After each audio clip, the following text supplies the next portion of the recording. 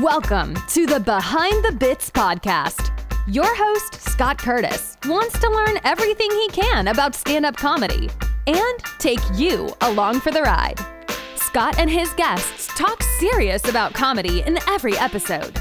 Behind the Bits will uncover knowledge from different perspectives on subjects such as writing and performing stand-up comedy, as well as booking shows and the comedy life. If you're thinking about becoming a stand-up comic, already in the comic game, or a comedy nerd, Behind the Bits is the show for you. Now, let's get Behind the Bits.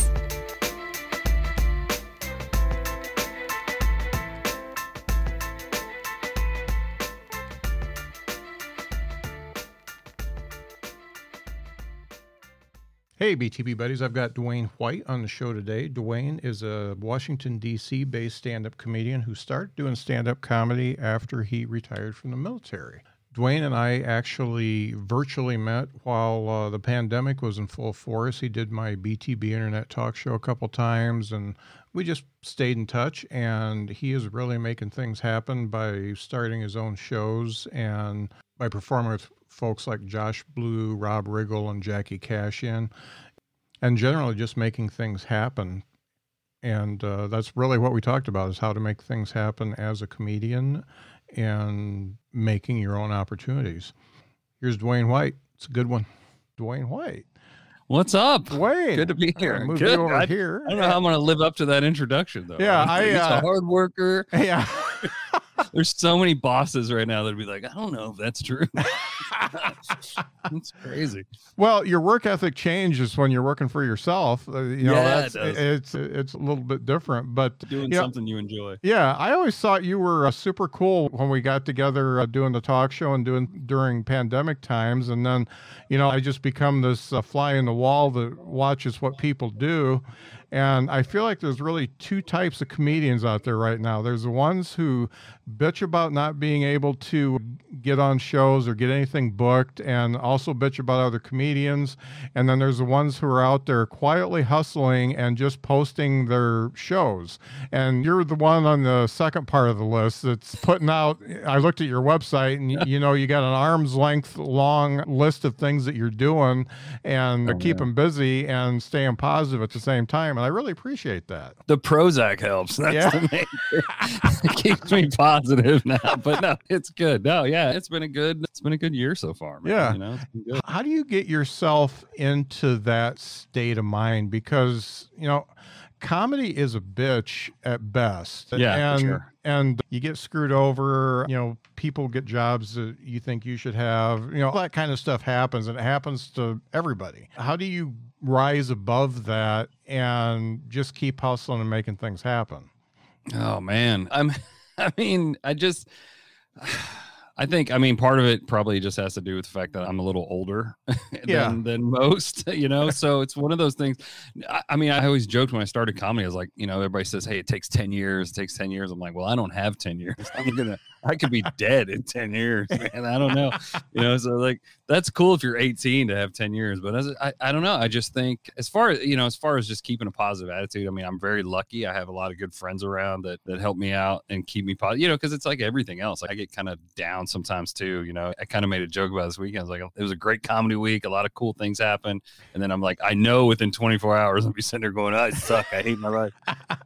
So, it's just a weird mentality that we have. So, I have a really good comedy community here in the DC area. At the place I run, I kind of try to run it like a family, and we're very supportive to each other. And, just being in, I started with this nonprofit called Armed Services Arts Partnership. It's how I started doing comedy. I teach their classes for them now. And it's just, and we really try to build a community, even more so than build comics. Cause some of these folks are taking it. It's just a bucket list thing. They want to do it one time, give it a shot. But we try to really build a community around that, and that's helpful. We have a big veteran community around here. So, that keeps me positive. I think in that sense, when things are going bad, you can call somebody and go, hey man, do I suck? And they're like, no, shut up. Look at me. And they go, look at your calendar. I'm like, all right, that's fair. But still, I feel like I suck. And, they're like, shut up. So, it's good, man. It's like anything. I think that is, it's, anything I've ever done in my life, I think that was difficult and was good. if I was successful, it was because of people around me. You know what I mean? And, you can't just be that lone ranger. You'll go crazy and get in your head. So it's nice to have that, I think. So now, is being community minded like that and getting with people and networking, does that come natural to you? Yeah, I mean, it does and doesn't. I mean, yes. I mean, to a point, I mean, I'm definitely an extrovert, in that sense. And just, I think really being in the military and the types of units that I grew up in, where it was really small units and tight team and all that, it really kind of stuck with me. And that idea of, it's more of who you know and how to get things done and building those relationships than it is maybe, being the guy that's the highest ranking or the guy that's, that's technically in charge. It's that idea that, I just like the relationships are what's going to get things done. And I think that's helped me a lot in this world for sure. Now, when you first started doing stand-up, that was like right out of the Army, right? No, actually, no. Okay. I was still working. I just started. I retired from the Army in 2015, and I was a contractor for a while. Then I was a government employee for a while, and then I started doing that when I was a government employee. Okay, which is hilarious because it just does not really go together yeah, at all. But no, I kind of stumbled on the ASAP thing, and yeah, so. Yeah, and I was still working in Department of Defense at the time. I kind of felt like I was still in the military, but I just had a beard. It was about the only difference. Yeah, but, it was crazy. It was big shout out to the Razor Company. I need one of those. It's so I was definitely not in, but working around them all the time still. So. Yeah, it's your transition is so much like I made friends with a guy since I moved down to Huntsville. His name's Carmine, and I think he was Army, and for a long time, and then he basically got stationed here at Redstone in Huntsville, and then he retired and took the same job as a contractor, and is doing the same thing he did before, but making more money as a contractor. Yeah. He just came to an open mic with me last week, and it's the exact same story, and it's pretty funny. Yeah, I did a lot of the similar things. Not at first when I was a contractor, I didn't, but when I was a government guy, I was doing a lot of the same stuff. And I think that's probably what told me. I just was like, nope, we're done with this. Yeah.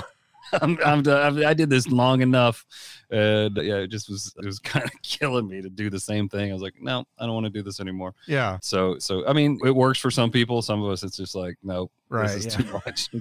I did this long enough. I don't need to anymore. Now, when you first started doing stand-up, what was behind that? Why did you want to do it? Well, to be honest with you, I joke. I was like, I had a terrible childhood. No, my parents didn't get along. No, I'd always wanted to be a comedian, honestly, ever since I was a little kid. And, I kind of grew up watching Richard Pryor and Robin Williams and listening to Eddie Murphy, like in the basement, where I couldn't get in trouble for listening to it. But I'd always wanted to do it. Never had a chance to, because I tried to go to like some open mics when I was a kid, but you had to be 18 to get into the bars in Dallas where I was living. And so I couldn't try it. And I just kind of forgot about it. And I was actually having conversations with my son. He was about to graduate high school. We were going through all these like really, deep conversations about do what you want to, don't, because I was miserable in my government job. I was like, don't do like I did. Don't chase the money. Don't do this. And I was telling him to follow his dreams. And, like I even told him, I was like, I wanted to be a stand-up comic. I never got a chance to try. And then one day I just happened into a coffee shop up in DC, and there was a flyer for ASAP. It was like, hey, would you like to try stand-up comedy? Are you a veteran? And all that. I was like, oh, well, I would be an absolute hypocrite if I didn't try this and give it a shot. And it was blast. And it was like, we throw the term life-changing around, but it was. I was like, okay, I'm going to give it a shot, see if I'm any good at it. I'll probably suck. It won't be good. I'll go, but at least I can do it. And I fell in love with it. I mean, it just, it's the best drug on the planet. Yeah. As you know. So, I mean, and here I am. So, And did you just dive right in and just keep going, or did you do it for a while and say, okay, I've done it, and then get drawn back? No, I mean, I jumped in with both feet. I mean, I did the class and had an absolute blast with it, met a bunch of great people, and started doing the open mics. Now, when I first started, I was doing like, okay, I'll do 1 to 2 open mics a week. And then as it got going, I'm like, okay, I'll do 3 or 4. And I, start booking shows. And you're like, next thing you know, you're doing comedy 5 or 6 nights a week and, multiple shows and stuff. And you're like, this is the best thing I've ever done. This is so, it's just it's one of those things where it's like, the more you do it, the more you want it. And keep doing it for me. So, I know some people can go in and just do it for a while and back out, but I can't imagine not doing it every week. So it's just, I don't know. I love it that much. I guess. That's great. Now you're getting people that want to work with you, like Josh Blue. Yeah. And what type of networking do you have to do to get in front of people like Josh? Oh, well, I'll tell you, man, the thing with Josh just fell into my lap, to be honest. And it came from the military side of things, actually. I got a buddy of mine who was on the shows that we did in Colorado, and we're going to do the shows in where are we going? Florida in October together. He's an Army veteran. He went through the same program as I did a few years, or maybe about a year before me. He had done some shows with basically through Gary Sinise Foundation. The Lieutenant Dan, he has an awesome foundation that takes care of vets, and he had done some shows in like Alaska and Hawaii, and he put my name in for this show, and next thing you know, they called me and were like, hey, do you want to go on this mini tour out in Colorado with Josh Blue and Adam? And I was like, yes, I do. And Josh and I just kind of hit it off. And then when he came out to DC, or he was in Richmond, I went down and did a spot with him down in Richmond at the Funny Bone. And then when he came to DC, he did the Arlington Draft House, and I got to feature for him the whole weekend. So yeah, it's just one of those lucky things that fell into my lap that I, just was lucky enough to take advantage of. So it's been pretty cool in that sense. Yeah. So, and he's a great dude. He's such a fun guy to hang out with too. He's crazy. Yeah. He's so much fun. So we have a good time together. That's great. It's funny. I did, and this has been over a year ago, I did that thing for Tom Dreesen's book. I did that little special. Gary Sinise almost dropped in. Oh man. I was working with his agent, and she was 100% all the way up until I think 2 days before the show. And then she said he couldn't do it. And I talked to Tom about it, and he said, yeah, some shit happened. And that's the way it goes. So I missed it. Yeah. Some stuff went down. Yeah. And no, it's been awesome. And that dude has a heart for the troops, man. He really does. Yeah. And,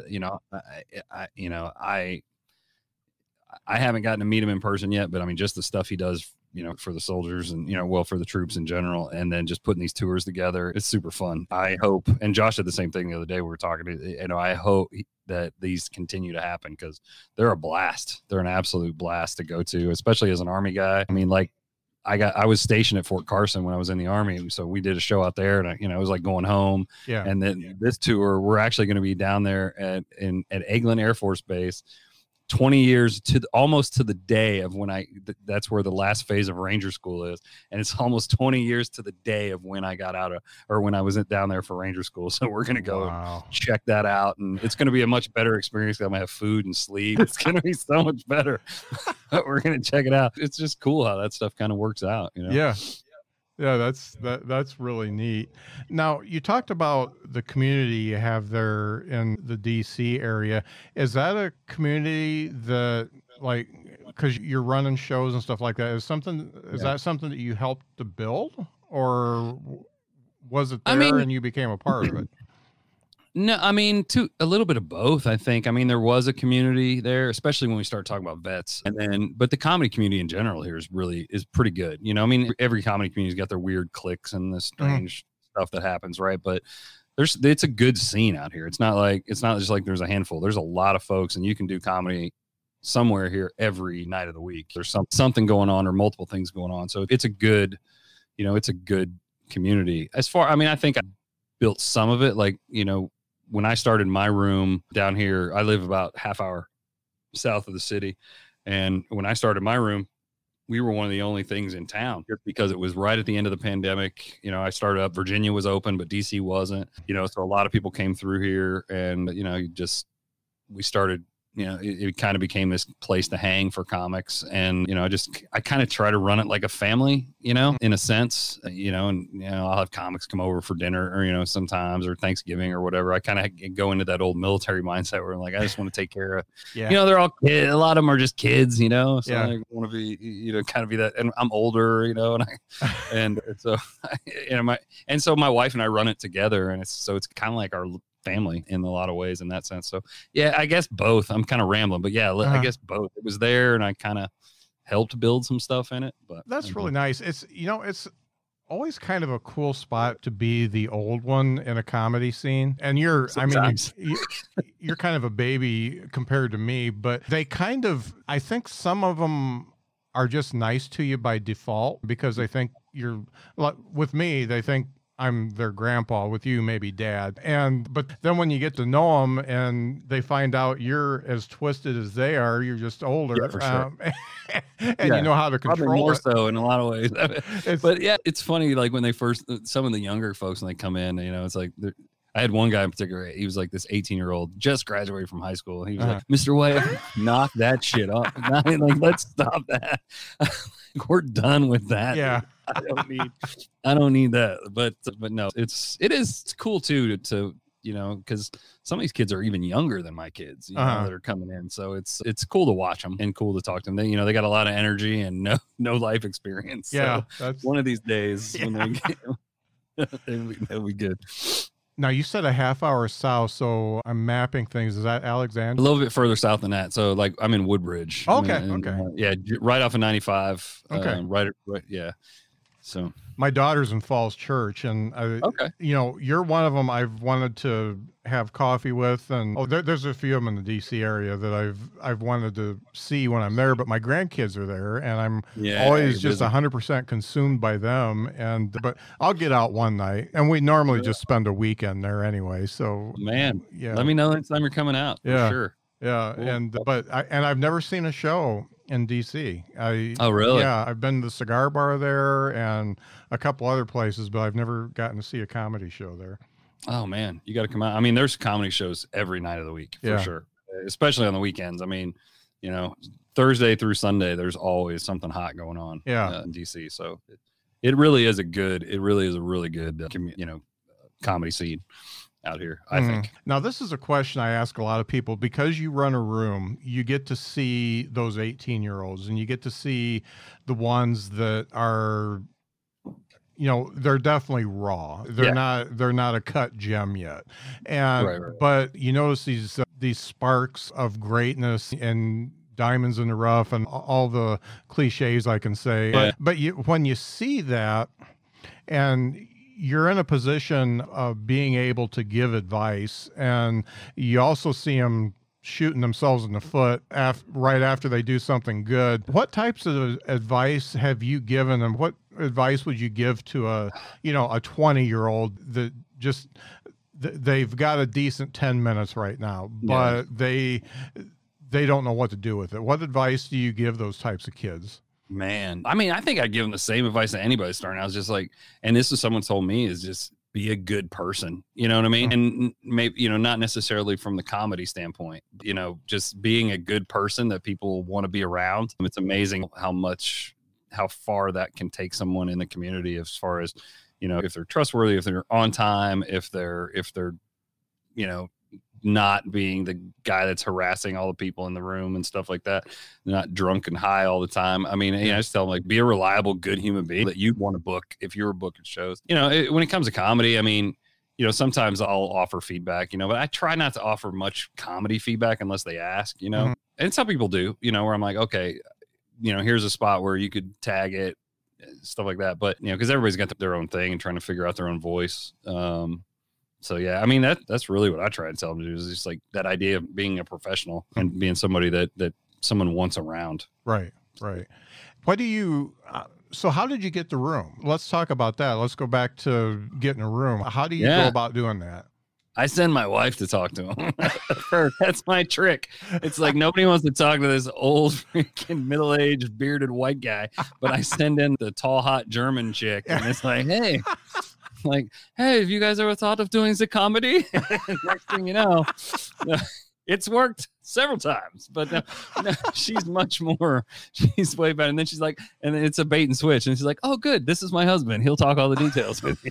It's so great. No, I think so. We had another room that we started earlier in during quarantine when things were still really, they were still kind of closed up, but they were starting to open up. And she went in and talked to this guy, and it was okay. It was a good room. We did the best we could do with it, but then they shut down. The whole business went under. And this place, we just kind of stumbled into it. I knew they had been having bands and things like that there. And so went in to talk to them, and they were great. I mean, they were on board. I went in and was like, hey, we'd like to bring this, whatever slow night you have. And, they were slow on Tuesdays. I'm like, we'll do Tuesdays. Let's do it. And, the first night we did it, even just comics, you bring in 18, 20 people that they had nobody there, and they were thrilled to death. And then, as word starts getting out that comics are funny and people start showing up, and, you build an audience, and it just kind of took off, and they love it. And they're a great venue for it. We've just, that relationship that we have is so good. They've helped. We've done things there. They put in permanent lights for us now, and they've put in, different things that, now we don't have to bring in as much equipment, and, cool. they're doing a lot of upgrades to the place to make it more convenient for us. They love it. And then, we went from doing just an open mic once a week to, he said, hey, can you do more stuff during the week? So we started doing like a riff mic every other week where people just come in and make stuff up, which is a blast. It's like game night with comics. And then, we started doing showcases there and, contests and stuff. So, I mean, it's just honestly, I think we just got really lucky with finding that relationship because they're great. Well, and I'll tell you what helped us the most. This is no kid, is the head bartender at this place used to be a stand-up comic, took like a 10-year hiatus. Okay. And when we came back, now he was great. He's doing comedy all the time, at least 2-3 times a week now again. And, sometimes he hosts for me and stuff like that. But it was great because, like, a lot of times when at the other places where I'd say, hey, we need to do this, and it needs to be super dark. I need to cram seats in. I need it to be, the lights are going to be insanely bright and all these different things to make it like a comedy club. Uh-huh. And, where other places, this bartender would be like on the side. He's like, no, he's totally right. Like, you should do that. It was great. he's such a behind the scenes, like, ally for us. It's awesome. So. It's like, that's totally, no, I know it's crammed in, but it's better for comedy. Yeah. Great. That was so lucky. And he's a great dude, and he helps us so much in that. And he, like I said, he hosts for me now. He hosts shows. He's doing great stuff. And so it's cool to have him as part of the team there. So it's fun. Yeah, that's definitely if you know type thing. You just have to know that. So let's talk about your act, because you've got it to a point where, you can work with a Josh Blue, and what did it take? Because, you talk about the 10-year plan, and then you talk about what you were on, which is a much shorter span. How did you condense everything to the point where you can get your act to a point where you're good enough to go up there?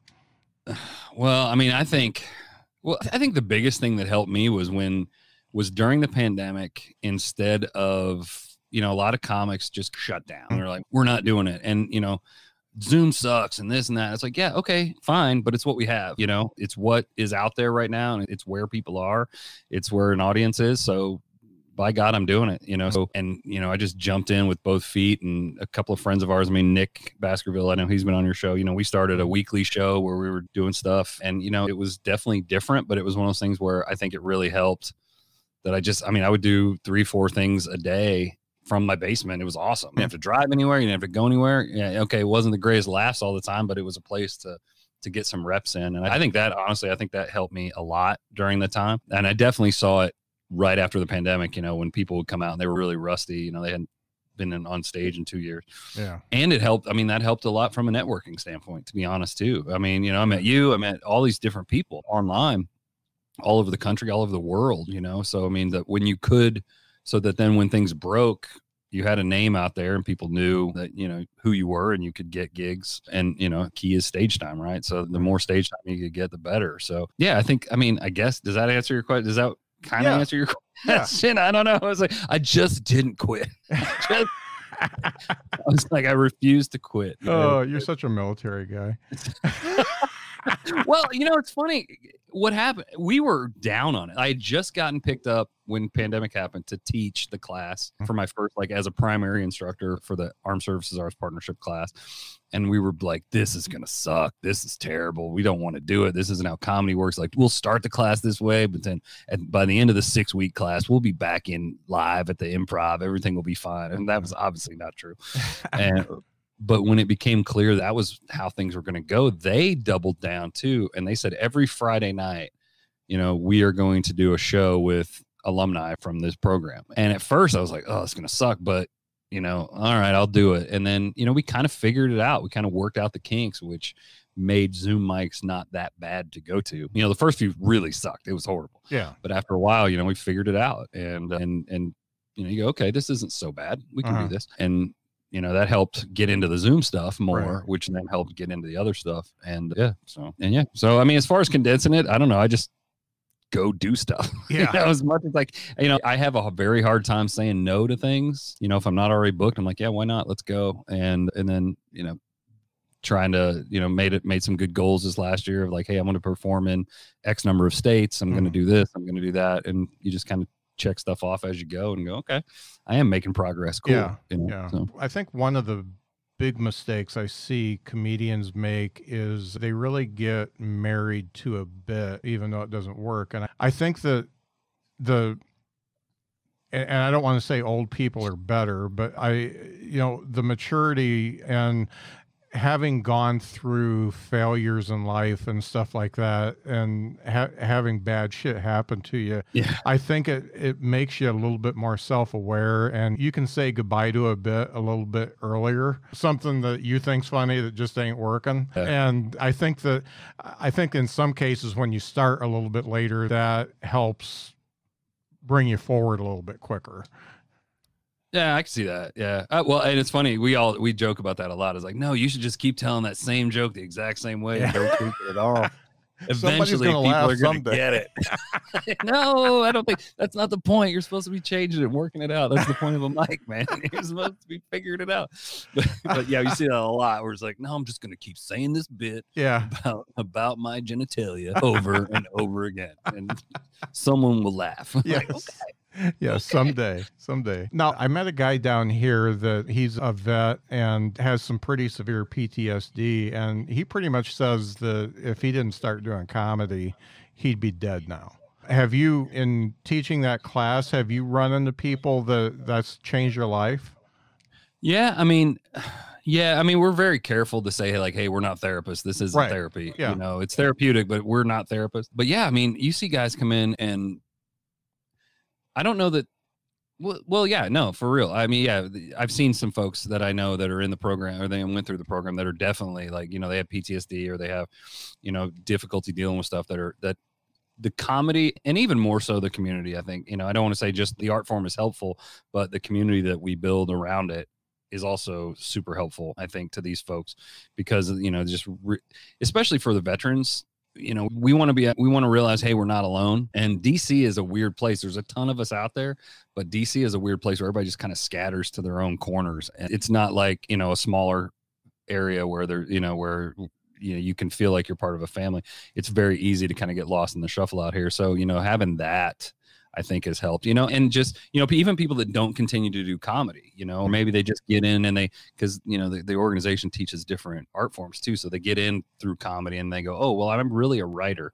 I want to go take a writing class. And then they get in with yet another group of people and, but you see them coming through shows, even people that haven't done comedy in years at this point will still come to shows, still hang out with people. And it's very cool to watch that, to see that community. I mean, we had a guy, he started our class due to some family things. He had to leave after 1 week, but it was like the first time he had done anything publicly in like over 15 years. Like he was just that kind of he's shut in with his anxiety and stuff like that. Yeah. And, it's just like after just a couple of weeks of talking to us, then he had to leave the class. But even then, he came out to a show last week and it's like, okay, this is awesome. Somebody, just because somebody from the community called him, was like, hey, can you come out? You want to go to, and yep. Okay, cool. And, it's that stuff that I think helps more than anything. So. Right. Yeah. Yeah. Sometimes that's all it takes is somebody to call and say, I'd like to see you. And for sure. For sure. Yeah. I didn't mean to take the room down. Sorry. Yeah. Serious. and then it's PTSD.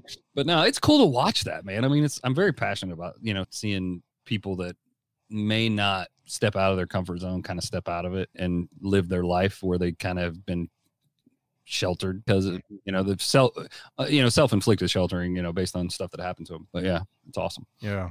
What's the best compliment you've got from a big name comic? Oh man, that's a hard one. This is different than the talk show, isn't it? Yeah. Wait for Dean Martin. It's like, damn it, Dean. I studied for Dean. No, it says, I will say the first comment I really remember getting that it was funny, and I don't know, is he's a big name here in DC. Ramin Mostafavi, very good dude out here. He's great. He's kind of one of my mentors as well. But the first time I saw him, I've been doing comedy for like 3 months, and he's known for being very blunt and very direct. And he walks up, the first show I'd done with him, he walks up, he goes, "Hey, how long have you been doing comedy?" I'm like, since it was June, or I was like, since like March. He's like, and even that was kind of a stretch because that's when I started class. It was like really like 2 months. He goes, "You didn't suck." Like, thank you, I appreciate that compliment, sir. Thank you so much. It's like, you didn't suck. I'm like, I really appreciate, but I mean, and Tony Woods will give me some compliments. He's out here all the time, and that means a lot when Tony says something good. But yeah, it's weird, when a comic, just being told you don't suck is a compliment in the comedy world. Yeah, for sure. When I first started doing open mics, I would drag my wife to every one that she'd come to. And the only question I'd ask her at the end of it was I the worst? And if I got was I the worst even once, I was just going to quit. And I was never the worst. And I was definitely in the bottom of the pack sometimes, but there's always somebody worse than you out there. For young comics, there's always somebody that sucks more than you. That's hilarious, dude. Yeah, that'll put a strain on a marriage, going to an open mics all the time. No doubt. I feel bad for my wife because she sits there through all of it, like now, because I go out and talk to the comics and hang out, and she sits there, she lights them and everything. I'm just like, you poor woman. Like, she's a glutton for punishment, man. That's okay. So what does she think about the whole thing? She's definitely supportive, but it's a nighttime job. And so we went through a few phases. I will say that everybody in my house has yelled at me through tears at one point of like, "All you care about is comedy." I'm like, well, comedy doesn't talk back. But no, it's in the beginning, I think she was less supportive. She's like, okay, cool. It's another hobby. Like he's hunting or playing golf or what, something else is just going to drag you away. And I mean, but I don't know exactly when it was, but there was a time when it really clicked and it just changed where she's like, okay, this is what he wants to do. This is what he's going to do. And then, then it started, especially when I started talking about and then quit my day job, to do it full time. She was like, she was very supportive on that. And it really turned a huge corner, just at one specific, just like she turned, and now she's like, this is what you do. This is your job. So, even when I'm like gone last week on short notice and, and gone 3 days before that trip, it's like she goes, "Hey, this is your job. I get it. It's fine." And so it's actually really nice to have that support now. Because I mean, like I said, early on, it was a little touch and go, but it's awesome now. And this, to be perfectly honest with you, this is the first time I think in our entire life we found something that we really do well together as a team. Like, she's that efficient German, doing the, she can run things, and she can, she builds stages. She goes down on show days and sets up the entire venue. So it really looks like a comedy club and does all that. So she's like totally, she does that. And then I can deal with the creative side and deal with the comics and stuff like that. So in reality, I mean, I joke with people, like, we're the best we've ever been in that sense because she's part of the team. And, I really feel like we're a team. Yeah. Maybe more so than we ever were. So it's pretty cool. It's so similar to my wife and I, because, I was right before the pandemic, I was doing shows at a place and, she was there taking money and doing the door and making sure everything was cool and helping me with the tables and everything else. So I totally dig it. Well, it's nice too, because she can be a jerk to people when they come in and like they don't want to sit where she wants to put them, and they're like, and she can get mad because if I have to do it, then I'm like, then I get up to host like, hey, what's going on, everybody? How's it going? I know I just told you to shut up and sit down, but thanks for coming out. I appreciate you being here. It's helpful. I can be mad at her, so it's good. That's great. I asked this question on my earlier interview, and I think I'm going to start asking it more. So, as a comedian, your work week is really different than everybody else's work week, but you still have to do the stuff to make the work week happen at the times that you're not working. You're not doing stand-up. So what is a typical Monday and Tuesday during the day like for you? Monday is a really big admin day, so I do a lot of admin stuff. I get a lot of, for the following week, if I haven't already put it out, because I kind of start my work week for comedy on Sunday, where I'm like, that's when I try to send out the list for the open mics that I'm running of when who's going to be on it. Cause everything I do is sign up in advance. And so I send that out and get that rolling. Mondays are reviewing the Eventbrite pages for the upcoming shows, creating Facebook posts for the open mics, doing for private gigs, although private gigs we kind of answer as they come in, but getting private gig stuff set up, communicating with venues, kind of reviewing the schedule, I try to do a lot of the admin stuff. Tuesday, I try not to do as much just because I know I'm going to run the mic that night, getting the order together, talking to folks. Yeah, just kind of a little less, but still a pretty heavy admin day. So that's kind of how it goes. Tuesday is really Tuesday night is when my comedy week typically starts, so I try to go out. I try every Tuesday to go, or usually every Tuesday to go out to lunch with a really good comedy buddy of mine here that lives real close. And, we just kind of shoot the breeze and talk comedy business stuff and things. But yeah, so Monday's an admin day, man. Yeah. I've been doing admin since I got up this morning.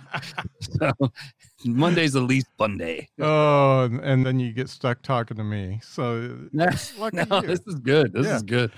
I like it. So when do you write then? So what I try to do doesn't always work out, but I try to do the morning pages bit from The Artist's Way and from the whole Judy Carter book where you sit down every morning. So I try to write like 2 or 3 pages every morning, just kind of free flow writing ideas. And then I'll take those. I'm in a couple of writers groups with some comedy friends, and sometime throughout the week, we'll get together and hash out ideas and kind of bounce things off of each other, throughout the week. And so, yeah, I try to write every morning, and then I try to like kind of refine it just, maybe before I go to a mic or before, I head out. But yeah, I try to do it every morning. It depends on the day, how long, whether or not that actually happens. But so hosting an open mic gives you the opportunity to try out new material. So when you're hosting, how much new material do you do versus like some of the tried and true stuff? So now I do mostly new stuff. I probably say 75% new stuff. But so when I was hosting, when I first started out, I've changed the way I run my mic a little bit. So when I first started, and I was always the first, I would host from the beginning to the end, I would always feel like I had to, in order to set the tone, I would always do some pretty tried and true stuff and try some stuff out, but I would do the classic, let's sandwich stuff in between, new stuff in between old stuff. But now what I do is I have someone else host the first half of the show, and then I come up about the midway through. So I don't feel like I'm responsible necessarily for, setting that tone up front. Else can do it. And then I can just kind of take over the show when it's already warmed up, and I can play with some newer, I feel like more freedom to play with new bits. And then, I'll still throw some, some older stuff in there, just a lot of times now just to practice, because I don't get a chance to do some of the stuff that, that I want to play with here and there, just to knock the rust off of it sometimes. But then in between comics, I try not to do too much, but every so often I'll get a little riff going, and I'm like, okay, that's a good bit. Yeah, for sure. Make a note of that and try it again. It's amazing the ideas you get from somebody else's last bit, Oh, yeah. And it's not the same thing, but something pops in your head. Right. Yeah, you think, oh yeah, okay, I get this. Yeah. Or they'll start talking about tattoos. You're like, I have a tattoo joke. Yeah, whatever. And so, yeah, it's a lot of fun. I mean, it's hard work hosting, but it's a lot of fun. You do get a lot of bits out of it, because you never know what's going to happen in the room and what's going to be said, who's going to show up. You never know. So it's always one of those things where you're always kind of mining for material at that point. So yeah, it's pretty awesome. Now, you talked about goals and the goals you had for this year. What types of goals do you have ahead of you that you're trying to get to, and what are you doing to get to them? Well, let me pull off my little shirt. So, I mean, I think the ones that I haven't really hit this year that I'm really wanting to do is, I said, write 30 minutes a day, because I wanted to come up with another 45 minutes of like A-level material, which I haven't gotten there yet. And, that's one of those things where it's like the more shows you do, it's like the less new material you come up with, because you're just doing the old stuff because you don't want to do new stuff at shows. But, let's see, financial, I have a financial goal and that I haven't hit yet, but I will. I'm definitely on track to hit that one. A few more festivals this year that I want to get onto. And, one of the things that I've struggled with that I know I need to do that's one of my goals is, the social media stuff. TikTok it sucks, but it's there, and trying to get TikTok videos out. And I was like, I'm going to do 2 a week. And now I'm like, I would hopefully do 2 a month, because not a thing. It's like, but, I get on there when I can think of something good. And it's funny because this has made me think, but there's one comedian who does a ton of TikToks that's here, and he's like, hey man, I want to shoot some TikTok videos with you. I'm like, yeah, let's do that. But, looking at this, I go, I could meet that goal if I actually did this with him. So I needed, stuff like that. But yeah, so, I mean, I just made a ton this year. I really sat down and wrote out a bunch of them this year. And it was, I wanted to perform in 10 states, the financial side, do X number of nights every week, host at certain clubs. There was a certain show that a buddy of mine runs here that I really wanted to get on, and, got on that. And so, yeah, it's been kind of amazing. It's funny because I teach, my part-time gig now, I do have a part-time gig where I teach like leadership coaching and stuff to the Navy, which I always joke is kind of a waste of time, but it's sorry, Navy people, but, and to my company, but it's just like this part-time side thing that I do, but that's fun too, because I get material out of that. But I was talking about, like, you got to set goals, you got to do this. And I was like, okay, I got to put my money where my mouth is on this. And it's been amazing how much that's helped me, because when it's like, oh, I don't want to go do this show in West Virginia or Connecticut, I'm like, well, you said you wanted to do 10 non DC, Maryland, Virginia states this year. Yep, I do. And okay, I'm going to Pennsylvania to do a show at a campground. But and it's funny because all those things lead to something else. They all everything spirals and leads to another gig. So it's always worth it, So it's cool. Yeah. And congrats on writing the goals down, because it's not a goal unless you write it down. I feel like such a cheeseball sometimes, but it doesn't work. It actually works. It changes, you got to have those things there, and it changes the game, Yeah. It focuses you at least, It's Now, fun. I haven't done all these things with being a good father and all that, but those are crap goals anyway. They're not measurable. Yeah. You'll never achieve that. Yeah. Be a better dad. Okay. It's like, I don't know what that means, but just like, spend less in therapy on your children. Okay, cool. That's good. Just don't write that down. Yeah, I haven't done it. And my kids are both grown completely, 30 and 31 and 28. Not quite there. Yeah. Yeah. So, yeah. So, we're don't worry about that one. So I'm just trying to survive. I'm just trying to get through this alive. So I ask this one once in a while, and I haven't asked it for a while. What 3 things do you know now that you wish you would have known when you first started doing stand-up? Oh, man, what 3 things that when I first started doing it? Let's see. That's a good question, man. Ain't it? Dean gave me that one.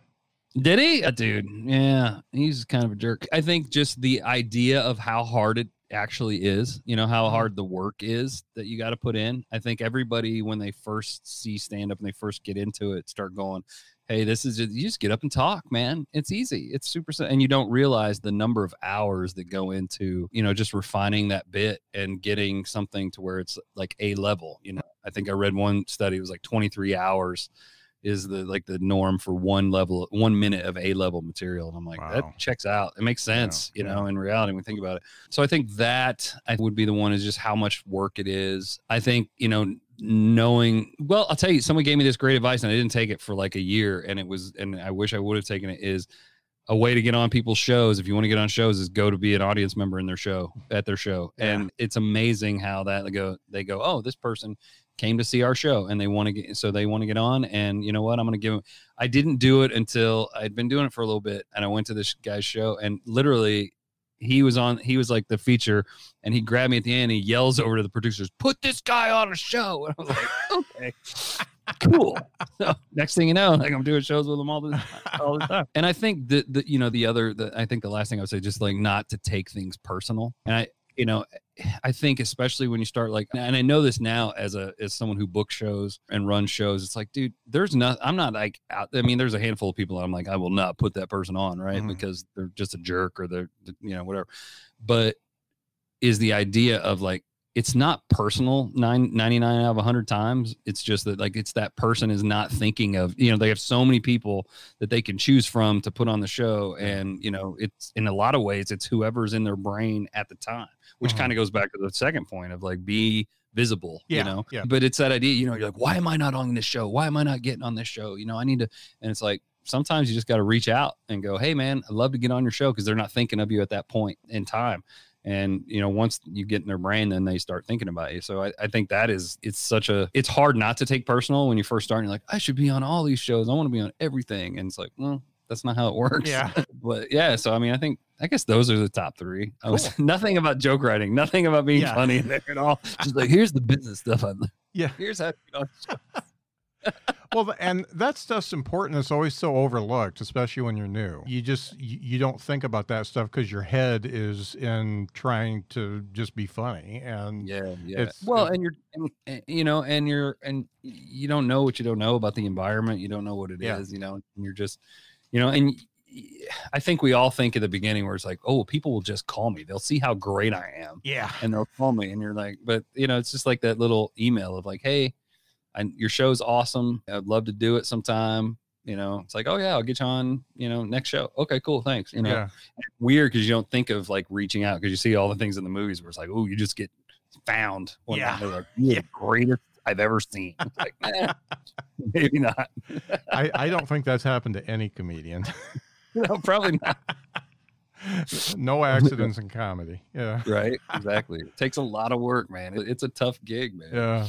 For sure. It's a tough gig. You got to love it. I mean, you got to love it to do it. Yeah. And, you see people, it's like, you can just tell like, okay, that person's going to be in for about 6 months and then they're going to get tired of it and the games and stuff. I mean, you have to just love it, and not be able to really do anything else. I'm convinced of that. Yeah, for sure. It's been great catching up with you. It's probably been a year since we talked or more. I think it has. Yeah, it's been a long time. It's been a while. It's been a rough year for the move and everything. So I kind of just crawled within myself and didn't do anything for a while except for try to find a place to live. So that was fun. I'm glad you're back out doing it, man. This is cool. Yeah. You're definitely right about being rusty though. Man, it's rough.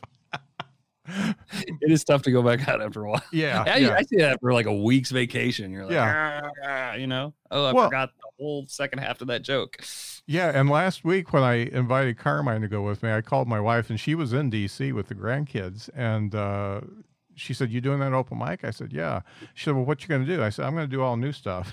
And she said, "What are you doing that for?" And she was right. It sucks. Oh, don't say that. Don't give her that satisfaction. Hey, after 40 years, I hear you. I give her every bit of satisfaction I can give her. That's fair. That is fair. Well, thanks so much for doing this. It's great to catch up. And, I don't know if anybody else notices, but I tell you what, I've been noticing the hustle, and it's neat to see good things come from it. And I think you're the right guy to get it. So I really appreciate, the fact that you came on my stupid show a couple times and that we kept in touch. And it's really great to see you just doing as well as you're doing. Oh, thanks, man. I appreciate it. Now, as far as I got your website up and it'll be in the show notes, where can people find you on the socials? The socials, so DwayneWhiteComedy.com it's got all my shows and stuff listed. So that's the best place to go to see where I'm going to be. But then on the socials, I'm White Dwayne Comedy on Facebook, Instagram, TikTok, all that. So if you just got to reverse it. Cool. White Dwayne Comedy. So excellent. Well, thanks so much for doing the show. You bet. Thank you for having me. I appreciate it.